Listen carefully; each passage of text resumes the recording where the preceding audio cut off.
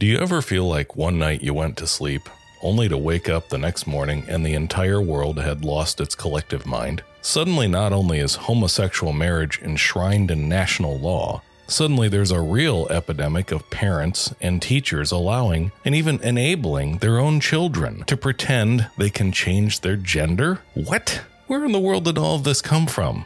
And who's even fighting against this madness? Our next investigative documentary film, Dysphoria, is now in production and will be releasing later this year. Like you, we saw what was happening all around us and said, what in the world is this, and where did it come from? More importantly, through Dysphoria, we explore where the church is in all of this and what can and must be done by us, the body of Christ, to fight this wickedness. Sign up for our monthly newsletter at fearlessfeatures.org to keep up with us and stay up to date about the upcoming release of Dysphoria. Hey everybody, welcome back to the intersection of faith, family, and filmmaking. You're listening to Fearless with Mark and Amber, a behind the scenes of our filmmaking ministry, Fearless Features, where we ask tough questions, encourage and inspire grassroots involvement, and pursue truth above all else. I'm Amber Archer, and joining me is my husband, author, director, speaker, Mark Archer. Hello, Newman. So today we have a fun episode to share of the late Francis Schaeffer. Mm-hmm. Love Francis Schaeffer. I just finished reading again, I think for the umpteenth time, A Christian Manifesto. Great read. Always good to review. I think Francis Schaeffer is one of the greatest influences on my life as far as wanting to make movies. Yeah? If you've never watched the How Should We Then Live movie series, mm-hmm. It's a 10-part documentary series. Mm-hmm. You can watch it. I think Amazon Prime has it. You can probably find it on YouTube. Yeah, it's been ripped off and pirated. Did you ever watch his one? Whatever Happened to the Human Race? Yes. He references it here in the Christian Manifesto, but I have not watched that one yet. I'll have to go and watch it. I bought that on DVD. Okay. Yeah, Whatever Happened to the Human Race is very good. So Dr. Francis Schaeffer, he was an enormous influence on a lot of people. He's an enormous influence on me. When he was influencing me, he had already passed. Mm. But I was shown his documentary series in high school, mm-hmm. and it was really got my gears turning, mm-hmm. to wanting to do Christian worldview films. Yeah. And ta-da! Fearless Features. Yeah, That's what we did today. Here we are. So even more so than Indiana Jones or Star Wars or anything like that, I was really fascinated with Dr. Francis Schaeffer, and he died in the early 80s. So what we have today is an interview from 1982, Pat Robertson interviewing Dr. Francis Schaeffer on the 700 Club, mm-hmm. on television. And so he just covers a wide range of things. I think it's interesting to listen to this from the perspective of how timeless what they're talking about is, mm-hmm. with the exception of where they're talking about who's in office and they don't give specific names. But remember, this is when Reagan had just come into office and the conservative majority had, kind of come in, and there was a lot of groundswell of hope for things changing, and things did go well in the Reagan years. They weren't perfect, but other than that, that's the only thing that really dates it. And he talks a lot about things that are even more poignant today. Well, I think it's interesting that you said a timeless message. And mm-hmm. why is it that they can share a timeless message? It's because the Word of God is never changing. That's right. And it's timeless. And if you have that foundation and that worldview, you will have a timeless message as well. Yeah. And I want you to notice when you listen to this all the way through that the common themes here are, they're talking about, they talk about a book called Lex Rex. Yes. Which means law is king, mm-hmm. and how we have inverted that to now be Rex Lex, the king is law. And it makes a good point that in the United States, we don't have a king, but we have the same kind of process where just what we see today with the administrative state, executive orders, right? I mean, what did we all just live through with COVID and the lockdowns? The state can order you around. And we have a duty and right and responsibility as Americans and as Christians to resist tyranny. And a good point that he makes is that tyranny is never ordained by the Lord. Yesterday we were talking about humanism, and people aren't quite sure. Of course, they think the word humanitarian, that sounds so wonderful, and the humanities are taught in school, and there are various other definitions. Could you make some distinctions between all of these various terms? Yes, I think that it's very important that we really make the distinctions. Otherwise, first of all, we don't know what we're talking about, but second, we set ourselves up to be shot down, and quite properly, unless we make the distinctions. Humanitarianism means that we're kind to humanity, and surely then Christians ought to be the most humanitarian people in all the world. The humanities would be a study of human creativity, what the human creativity has produced. Now, sometimes Christians have looked on this sort of negatively, or at least neutrally, but we should be the people of all people who should be interested in the humanities, because creativity comes from being made in the image of God as the great creator, and consequently of all people, we ought to be interested in the humanities. And so on this basis, the Calvin, for example, or Milton have sometimes been called Christian humanists. But that's an old use of the term. But we have to understand we're not against the humanities, we are for them. But humanism, in contrast to that, is quite opposite. Humanism is putting man at the center of all things, and the only knowledge that man can have is what finite human beings can find out for themselves, and absolutely ruled out dogmatically the possibility of any knowledge from God. And it also means that man is the center of all things in creating all value systems, all the meaning to life, and all the basis for law. Well, now, when they publish a manifesto is normally a militant document. The Communist Manifesto was a militant document, and they have published 2 humanist manifestos. Now, is that a militant position that they want to advance to all society? Absolutely. Just as we said yesterday, there is no mixture between these 2 concepts of final reality. Either material or energy shaped by chance, or a personal, infinite personal God. Now, there can be no mixture, but they really believe that that's all reality is. And they're out to take their view and put it across. And the thing that should make us ashamed as Christians is that they understood that they were 2 worldviews that had no mixture, not only intellectually, but they were going to produce absolutely different results in every area of life. And we ought to be ashamed that they understood it before we did. Well, let me ask you, do you think that Christianity is dominant? Are they dominant? Who's winning in America? They've obviously won in Europe already. Well, what about here in this country? I would say we're an awful long way down the road. Where we are, we must realize that up to, say, 80 years ago, there was an absolute Christian consensus in this country. This country was founded on a Christian consensus, a Judeo-Christian position, especially as it came out of the Reformation. And this was the dominant view. But beginning about 80 years ago, it began to shift. And then all the titanic changes have come in the last 40 years.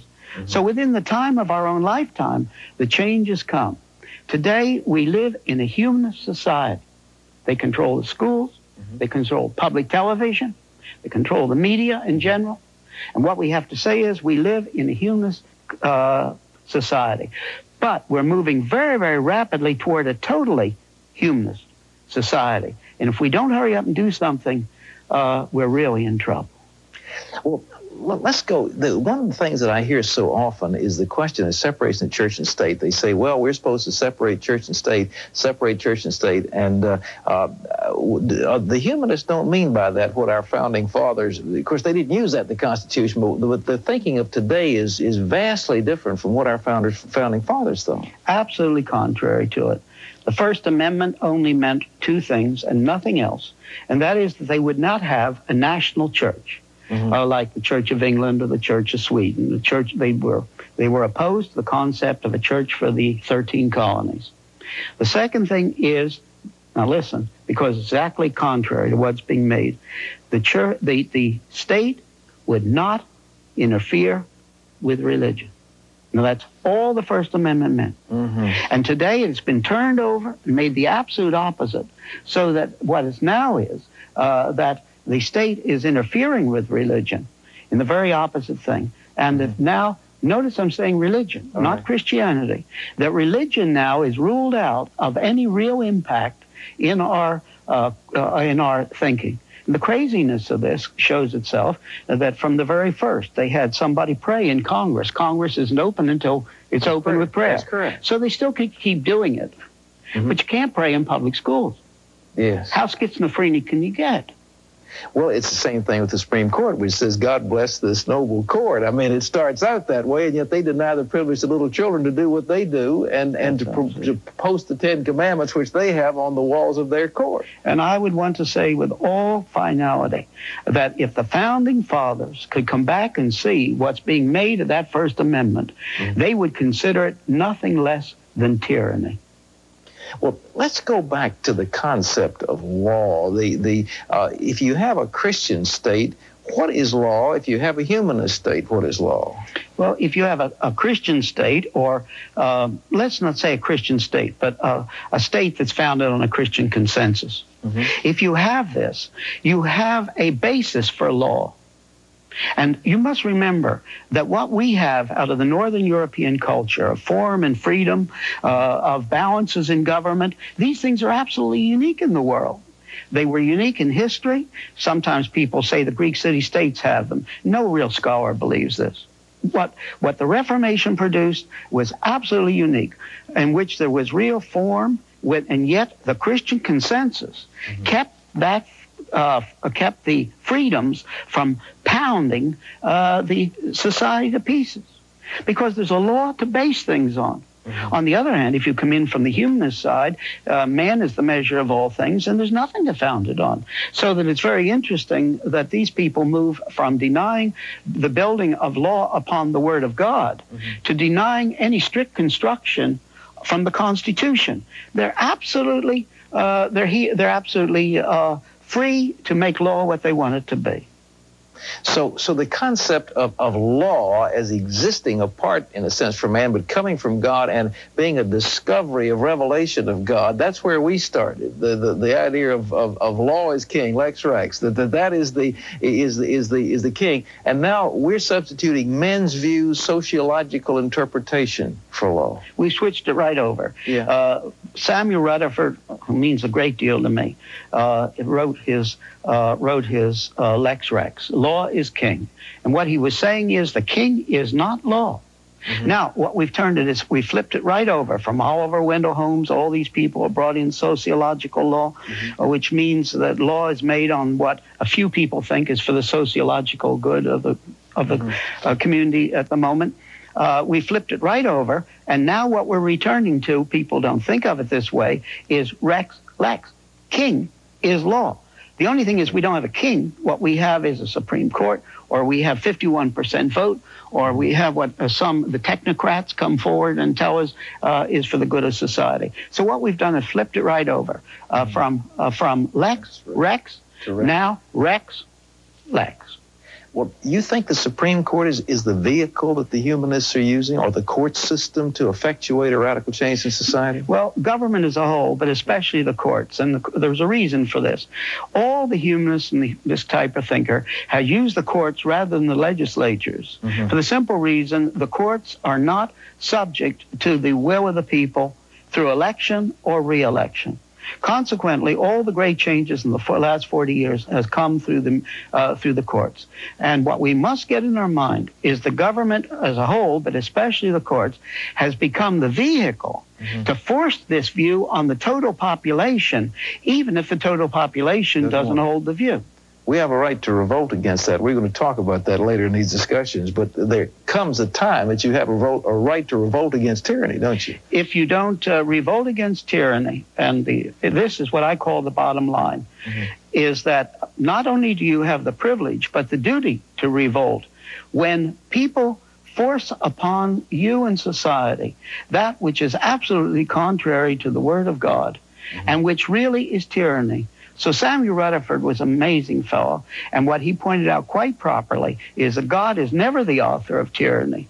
Therefore, wherever tyranny arises, we have a right to stand against it as a matter of principle. And this was the basis upon which the founding fathers built this country. Have the humanists ever established a successful society anywhere? Well, it always runs like this. It's an absolute rule.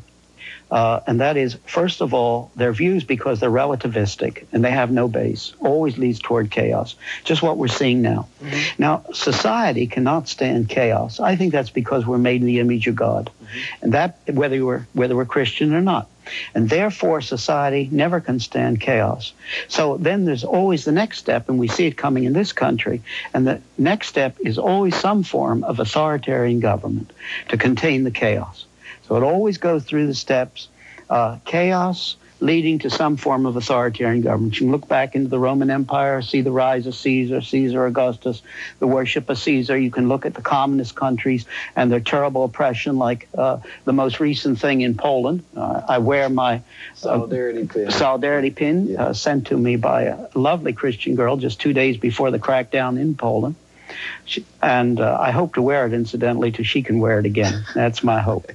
But you see it in the communistic countries in their form, but wherever you turn, humanism, because it's relativistic, will always lead toward chaos, and the chaos will always bring in some form of totalitarian or authoritarian government. Well, in other words, you will see the same thing here, I guess, that if we continue. What you're saying is that humanism cannot contain a society, and to have a self-governing people, they have to be motivated by an inner moral force that deals with a God-given natural law or God law that will control them from within. What you need is the realization that there is a lawgiver. Yeah. Now, that's what our founding fathers built everything on, that there was a creator who was the lawgiver. So we write certain inalienable rights. Right. This is meaningless if the state gives them or if man gives them, because then he could take them away. Then they're not inalienable. Mm-hmm. So therefore, the whole concept was that because there was a lawgiver, we can have law and a governmental law, or as we spoke a couple days ago or yesterday, wherever it was, it can really be law is king. Right. Simply because there's a lawgiver to give the law.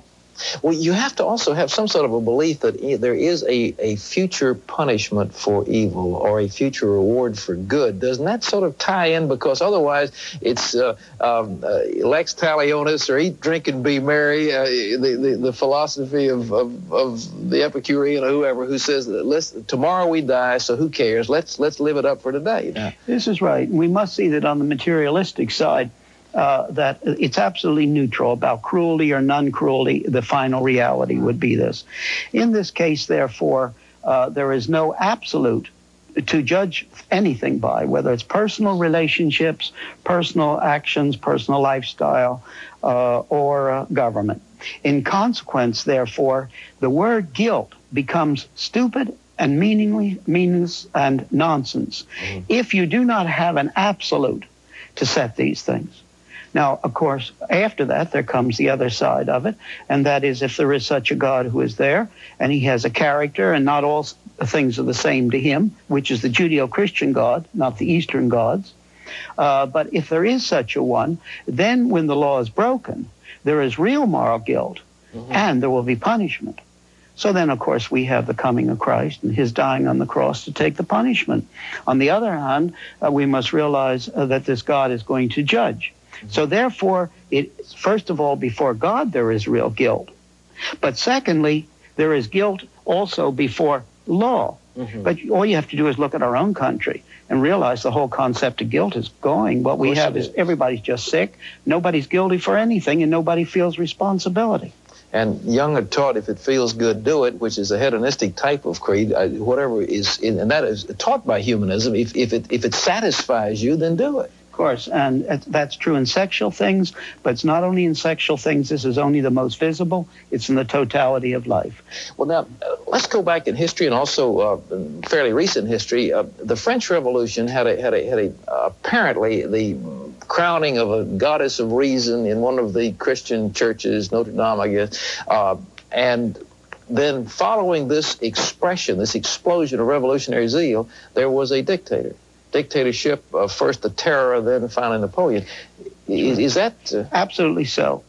Occasionally, people try to parallel the French Revolution and the American Revolution. They just haven't...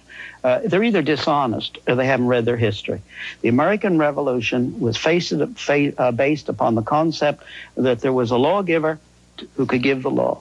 The French Revolution was based on the Enlightenment and man as the center of all things. It led quickly to the rule of terror, in which even the leaders of the revolution were guillotined. Society fell apart so quickly that the French people took their form of authoritarianism with great joy, and that was Napoleon and his rule. Well, was Nazi Germany a continuation? Would you call that humanistic, or what would you identify Adolf Hitler as? Well, absolutely. You have a materialistic view, and therefore society, and this brings us to abortion, which is so crucial in all this, therefore human life had no intrinsic value, and the elite, in that case Hitler and his little group, would be able to kill whoever they wish to kill for the good of society. And we've opened the door. Humanism has opened the door to that same thing in our country, in abortion and infanticide and all that it leads to. Friends, fans, and warriors, we are excited to let you know that Fearless Features movies are now available for rent or purchase on Salem Now. Our 2 completed titles, Inwood Drive and The Mind Polluters, are both available on demand. Salem Now is dedicated exclusively to conservative and faith-based content and can be found on mobile apps and streaming services such as Roku, Apple TV, Amazon Fire Stick, and select smart TVs. Click the link in the show notes to see each film or visit salemnow.com in the recently added section to watch either Inwood Drive or The Mind Polluters. Be sure to share with your family and friends, as this is another way you can help support Fearless Features and the creation of more films like these that are making an impact around the world. I think you've said and others have said we have sort of a window of time, a window of opportunity with a particularly favorable Senate and a president who shares basically our concept of the way the world is.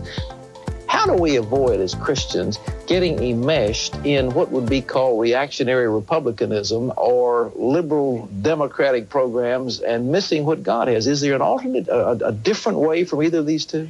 Yes, we have to understand what the enemy is. The enemy is this other view of reality, that reality, final reality, is only material or energy shaped by pure chance. Mm-hmm. Now then, and humanism built on that, that man is the center of all things. Now, what we must fix in our mind as Christians, if we're going to get anywhere in all this, is that a conservative humanism is no better than a liberal humanism.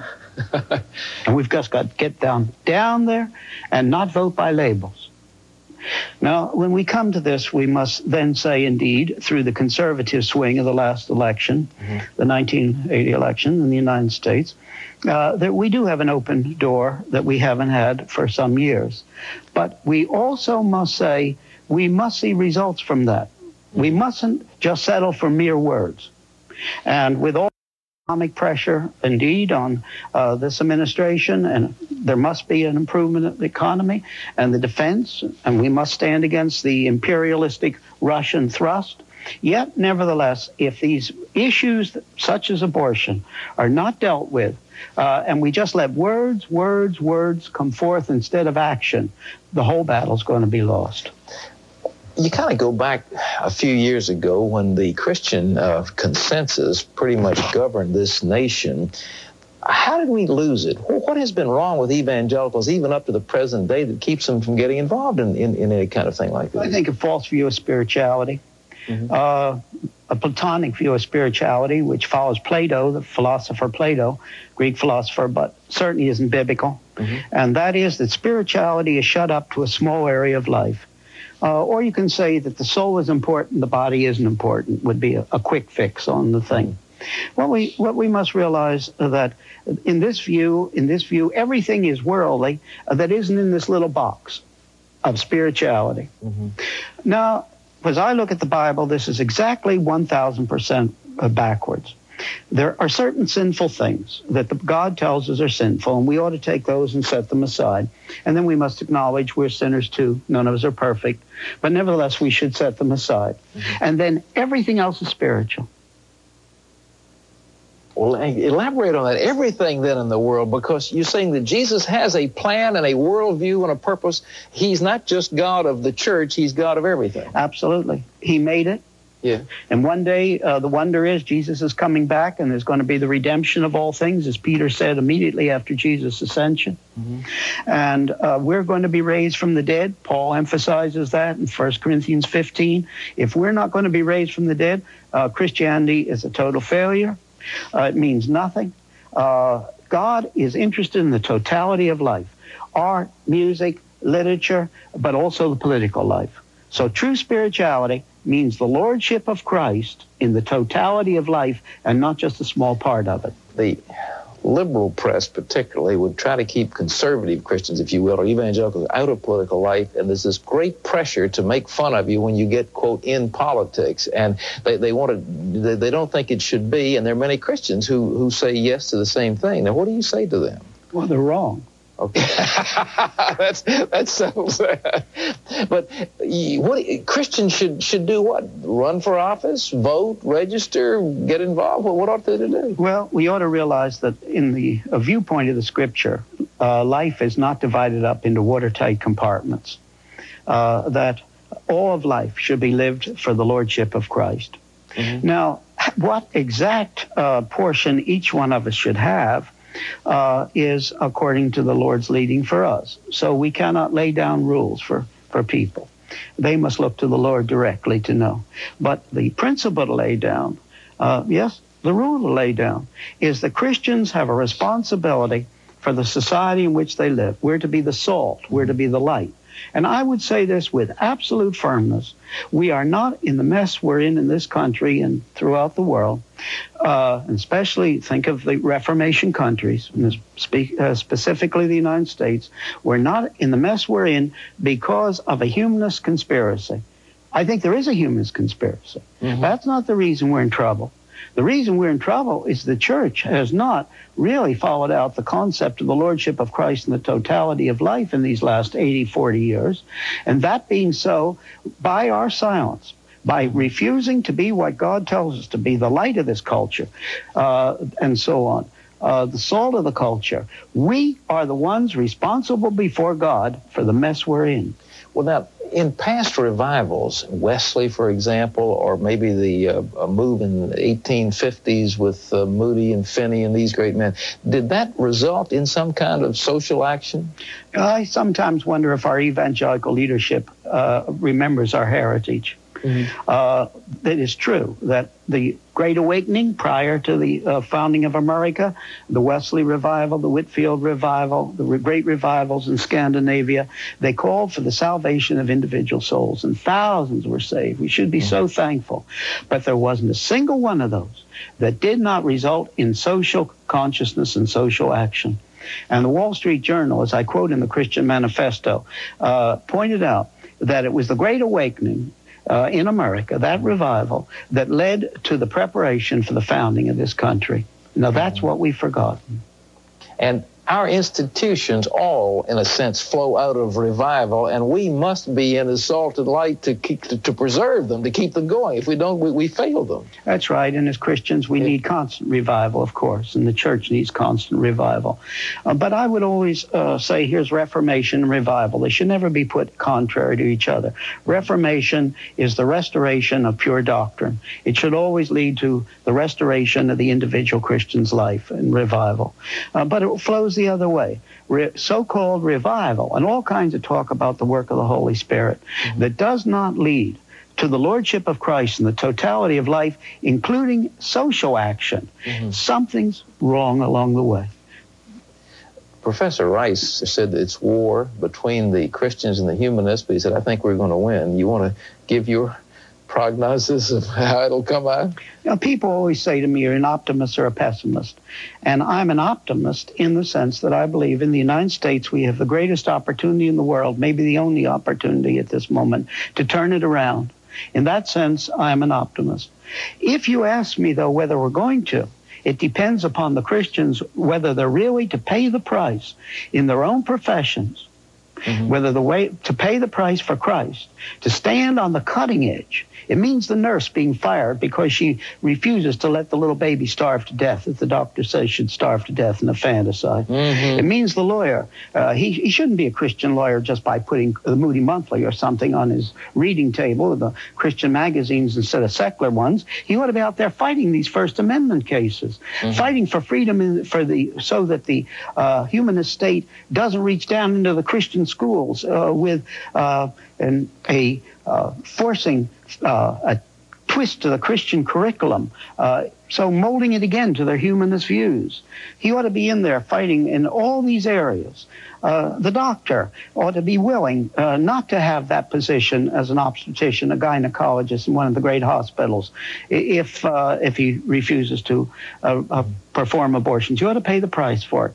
And most of all, maybe the pastors better get busy and pay the price of being willing to upset their people who sit there in the pew Sunday after Sunday, and they love the music, and they love to say, isn't it wonderful? Yeah. And all the time they're going through this whole thing, they move out after Sunday and do nothing into the culture that costs them anything. We're told to obey the civil authorities. The Christians were told by Paul to obey those in authority, and yet they wouldn't obey that point which said you must worship the emperor as God. What about us today? Well, we must realize that the humanist that we've been talking about, the one holding the materialistic view of final reality, those who hold this view, and that's most of the youngsters now down into the universities, they have no reason for obeying the state except the state has the guns and they can give out things to the people. That's all. They have no reason any more than they have for sexual values or any other values. The Christian, on the other hand, is told to obey the state. So we have a reason for obeying the state. And the state is one of the offices given by God to restrain this fallen, abnormal world from going to chaos. But, now we come strongly to the but that does not mean that God has set up an autonomous authority, autonomous to himself and his commands. It is not as though the government is the one place where man is meant to be the measure of all things. Now, this meant in the early church, just what we just saw, that when Caesar said he was to be worshipped, you must realize from the Christian's viewpoint it was religious. From the state's viewpoint, it had nothing to do with religion at all. You could be an atheist, you could worship anything, Zoroastrianism, anything. They didn't care. It had nothing to do with religion. It was purely civil. So when those Christians said we refuse to worship Caesar and they were thrown into the Roman arena, they were in civil disobedience. They were the rebels. Now, we have to get that into our mind. The same thing is true when we come to the Reformation. There was no place where the Reformation was successful without some form of civil disobedience and often something stronger.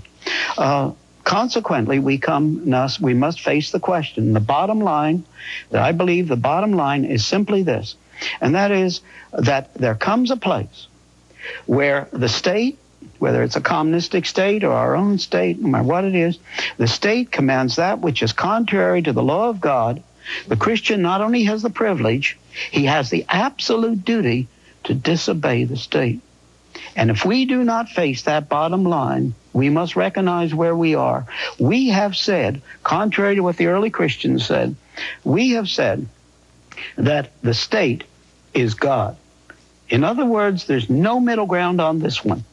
None whatsoever. Either the state is going to be made God, a false God, but God, and we're going to obey it no matter what, or we must face the factor that there are certain places we come to where the state must be disobeyed.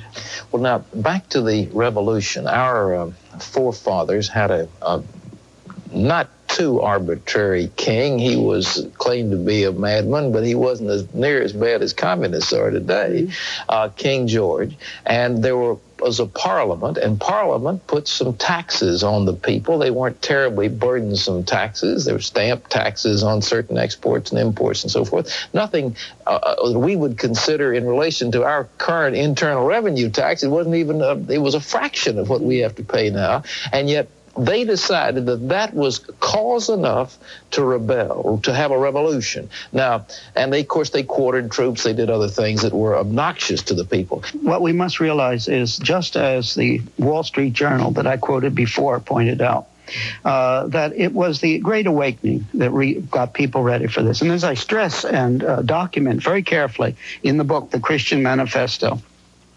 the Christian clergy had a great deal to do with all this. And no greater name than Witherspoon. Witherspoon was a great hero of mine. He's president of what is now Princeton University. And he was the only signer of the Declaration of Independence. And he followed directly after Samuel Rutherford in his writing Lex Rex. And whether you held the view that Witherspoon did, or even those who weren't Christian individually, nevertheless, they all had the view that when you came to tyranny, that you had to oppose it. And the Christians, the Christian clergy, the real Bible-believing Christians, not the deists, no. The real Bible-believing Christians were very much rooted back into that concept where the early church stood. And that is that as Christians, they had a responsibility to stand against what they saw as tyranny. And it was back into Samuel Rutherford again, and then behind that into John Knox. And that is that all tyranny comes from the devil and not from God, because God wants people to be free and not to be held with any form of tyranny. Now, you mentioned about our present laws, our present taxes, and so forth. What we're facing in this country today is far beyond what they were facing. Oh, absolutely. And if they thought they had to stand against tyranny, we better stand against tyranny. And we have tyranny. We have a hidden censorship. We showed this from Whatever Happened to the Human Race. It's technically a good film. Yes. Everybody acknowledges this. So we offered it to public television. But the woman who saw it, the director in Washington, as soon as she heard it was against abortion, she said, we can't show this because we can only show things on shows both sides. So she wouldn't even look at it. But simultaneously, they were showing this abominable hard choices, which is sheer propaganda in favor of abortion. Public television, I think, is a clear viewpoint, a clear illustration of a hidden censorship. You have Cosmos. You have Bronowski's The Ascent of Man. You have Clarke's Civilization. You have a new series coming on right now at this present time on evolution. All these things carried along with public tax money. But we cannot get our things on. You have to pay for your time. Oh, absolutely, we pay for it. And something like Whatever Happened to the Human Race is absolutely has no place. Well, what about Dr. Koop? You speak of censorship. He was one of your dear friends. Tell us about him. It's clear illustration. The liberal newspapers, dominated by this humanist view, they carried reams of material trying to get poor old Dr. Koop, who has been my friend for 30 years, trying to get him not to be accepted as the Surgeon General of the United States. When he was accepted, the Washington Post ran, as I remember, 1 inch on the third page. That's awful. Well, now, his qualifications, he had been given an award by the French government for his work in pediatrics. He's one of the most eminent pediatricians in the United States, or in the world, I suppose. He has developed more operational procedures for small babies, for preemies, than any man in the world. And he also has had experience in the direction of what would be the care of public health.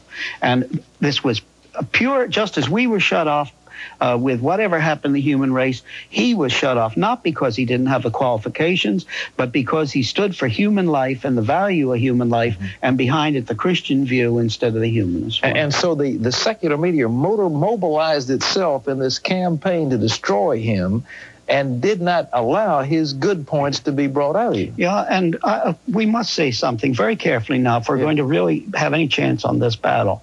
It doesn't mean there are 6 people meet together in a smoke-filled room and have a plot. Yeah. If you hold the worldview of materialism and you're in the media, and not all the media has this, but if you're in the media or you're in government or you're in education, you don't have to get together and have a plot, because your worldview is going to, with absolute inevitability, bring forth a simultaneous action together at the particular issue. Well, I mean, I'd be the same way. You got to be fair. I don't want to give great amounts of airtime to professed atheists and humanists who'd want to destroy the Christian worldview, and I guess they'd be the same way in relation to us. Yeah, but you're a bit different. You pay for your time. Yes. The newspapers are supposed to make a distinction between news and the editorial page. Mm-hmm. If they want to be against us on the editorial page, that's their privilege, and it's our privilege not to buy their newspaper. Right. But when they begin to get into this sort of thing and have a hidden censorship on the news pages, that is tyranny. Well, not only that, of course, the government itself is paying enormous amounts of money to organizations like Planned Parenthood who give out pro-abortion literature and help foster abortion. Any number of liberal organizations have been funded to sum of multi-millions, hundreds of millions of dollars out of taxpayers' money. That's right. And Planned Parenthood's a perfect example. They've gotten all kinds of money out of the government. And yet all you have to do is pick up the newspaper ads that they're running now in favor of abortion to understand that they're only a propaganda agency. And the founder of it was always opposed to abortion, and they've changed completely over. And what you have is the realization that tax money goes to these people that are propaganda agencies, and we're shut out. Well, again, you can look at the Woman's Year situation where they had that woman's rally in Texas. Only those who were essentially anti-Christian were invited to it, and there was $5 million of public money, whereas the Christians had a much larger rally, totally ignored. And this kind of thing has been in our recent history time and time and time again. Yeah, and we must get this fixes another thought on our mind. Humanism, this materialist view, intrinsically is oppressive and it's exclusive. And the proof of it is the public schools. They take over the public schools, and they will not allow, the Civil Liberties Union lawyers and the other people will not allow another voice. And they absolutely use a perverted view of the First Amendment in order, this one really should bring us up short. The schools in the United States today are as secularized, they aren't Marxist, but they're as secularized as the schools in Russia. The schools in Russia allow only the materialistic view to be taught. But but in the United States, the public schools today, paid for by the parents' tax money, are as exclusively teaching the materialistic view as are the schools in Russia. And even if the parents, as in Arkansas and Louisiana and these other places, even if the parents don't want it taught, the courts are the vehicle to say, you children have to be taught exclusively the materialistic view, whether you like it or not. Well, that, of course, is oppressive. It is tyrannical. It's exactly what Thomas Jefferson spoke against. Now, what do we do? The window, in a sense, may be open, but the tyranny is coming down. What should Christians do? And this is happening. We must operate on what Samuel Rutherford would have called the appropriate level. You don't start from the top and use the biggest thing. You start where you can. We are fortunate to be one of the very few countries left in the 150-some countries in the world that have freedom. We should use every political means. That means electing people who will carry out these views and at least be for freedom. That's all we ask. We don't ask that our view would have preeminence. We're asking for freedom, the very thing our founding fathers were willing to die for. Then we ought to carry on. And and in the courts, we ought to have good Christian lawyers like John Whitehead and so on, carry these things right up into the Supreme Court and challenge all these things, because they're quite opposed, really, to the legal continuity out of the past. Then beyond that, we must be willing to disobey. And it's up to the individual Christian. Nobody else should tell another person. But there would be a place to stop paying part of your taxes in these areas. Because of these areas. There would also be a place to picket. There is a place to do all these things. There's a place, perhaps, to have a sit-in in the Supreme Court. In other words, we should work on the appropriate level, but using the freedoms we have, we're not carrying out either our God-given command, nor even what our founding fathers would have considered the proper attitude toward tyranny. We're not carrying out either one unless we use the appropriate means at the present time to reverse the direction we're going in. Well, thanks everybody for listening through to the end. Be sure to click that subscribe button so you never miss an episode, and share this with your friends and family. Until next time, march on, saints. Have a wonderfully blessed week. We will talk to you again next Tuesday. You're everyone's problem.